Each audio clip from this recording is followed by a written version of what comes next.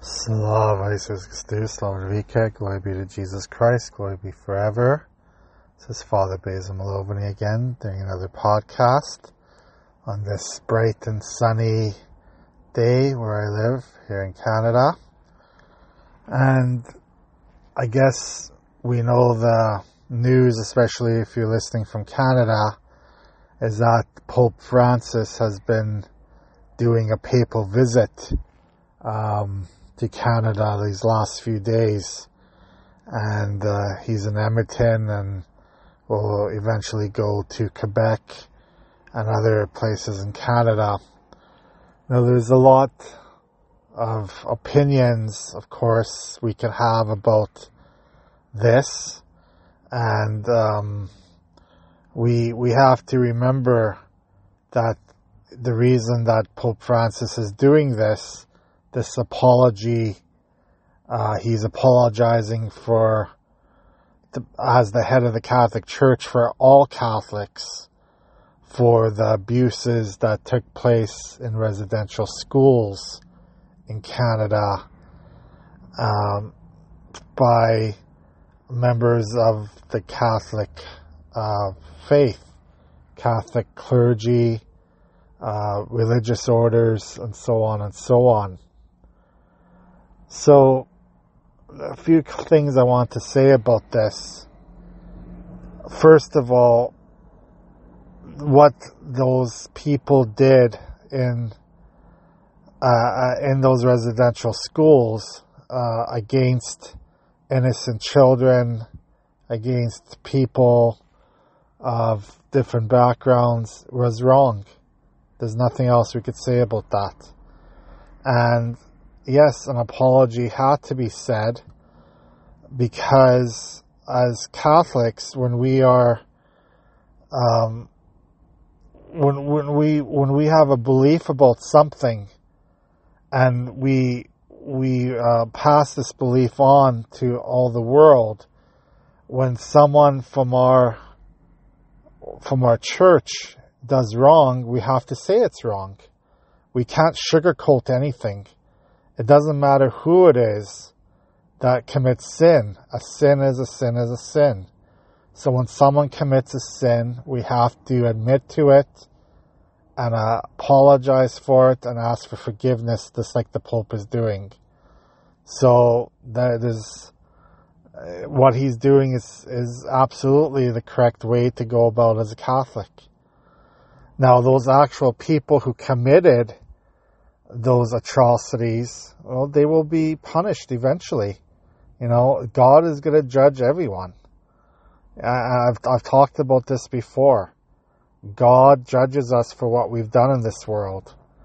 And if they, you know, some of those people who committed those atrocities might be deceased already, have not been brought to justice in the court systems, but they would still be punished by God for their atrocities if they didn't ask for forgiveness before their death.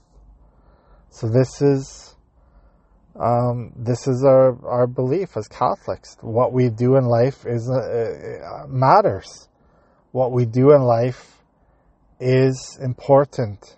So if we committed sins, if we committed atrocities in life, we have to make amends for them. And if we haven't made amends for them in this world, and we haven't asked for forgiveness, if we haven't reconciled with God and others, then that's going to be on our soul on the day of judgment. There's no doubt about it. So the next thing I want to say is, of course, I've talked about this in previous podcasts, how the media is anti-Christian in our world today. Our media is anti-Catholic, and how they make the whole Catholic Church look bad because of the sins of a few individuals. And it's happened for years and decades, unfortunately, when I was a young seminarian and back in the 1990s, and there were these priest scandals coming out, mostly from the United States, but from other parts of the world. And the media took this as to say that every single person who is a priest or is a religious order is some kind of pervert, is some kind of sexual monster. And the society eats this up. Society eats this up all the time. And I'm going to tell you what the media does is sinful as well. They will be judged for their actions, those members of the media who make these stories up, who tell half-truths, who tell lies, who don't have all the information before they make the reports. They will be judged. There's no doubt about it.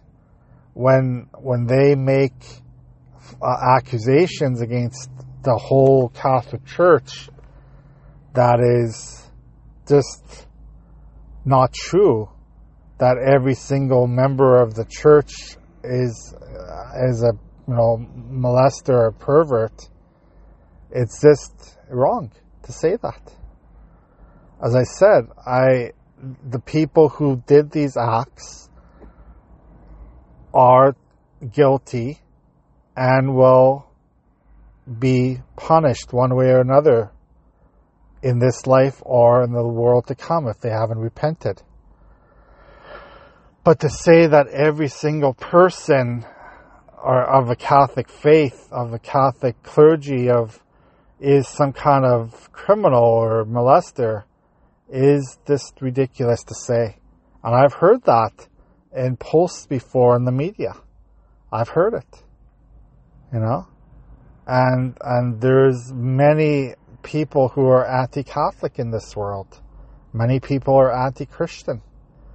And they are having a field day right now about what's happening in our world. From this Pope's visit, from the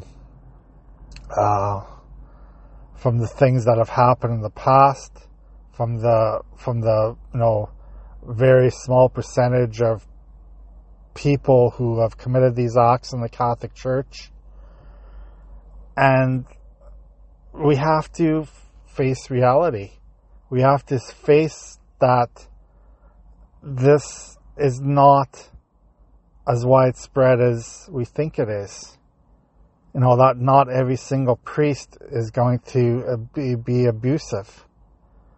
We have to stop thinking that way. We have to stop doing that. And the media has to stop doing that. All right? And, another thing I want to talk about regarding this, the Pope's visit to Canada, is that, relationships between different cultures has always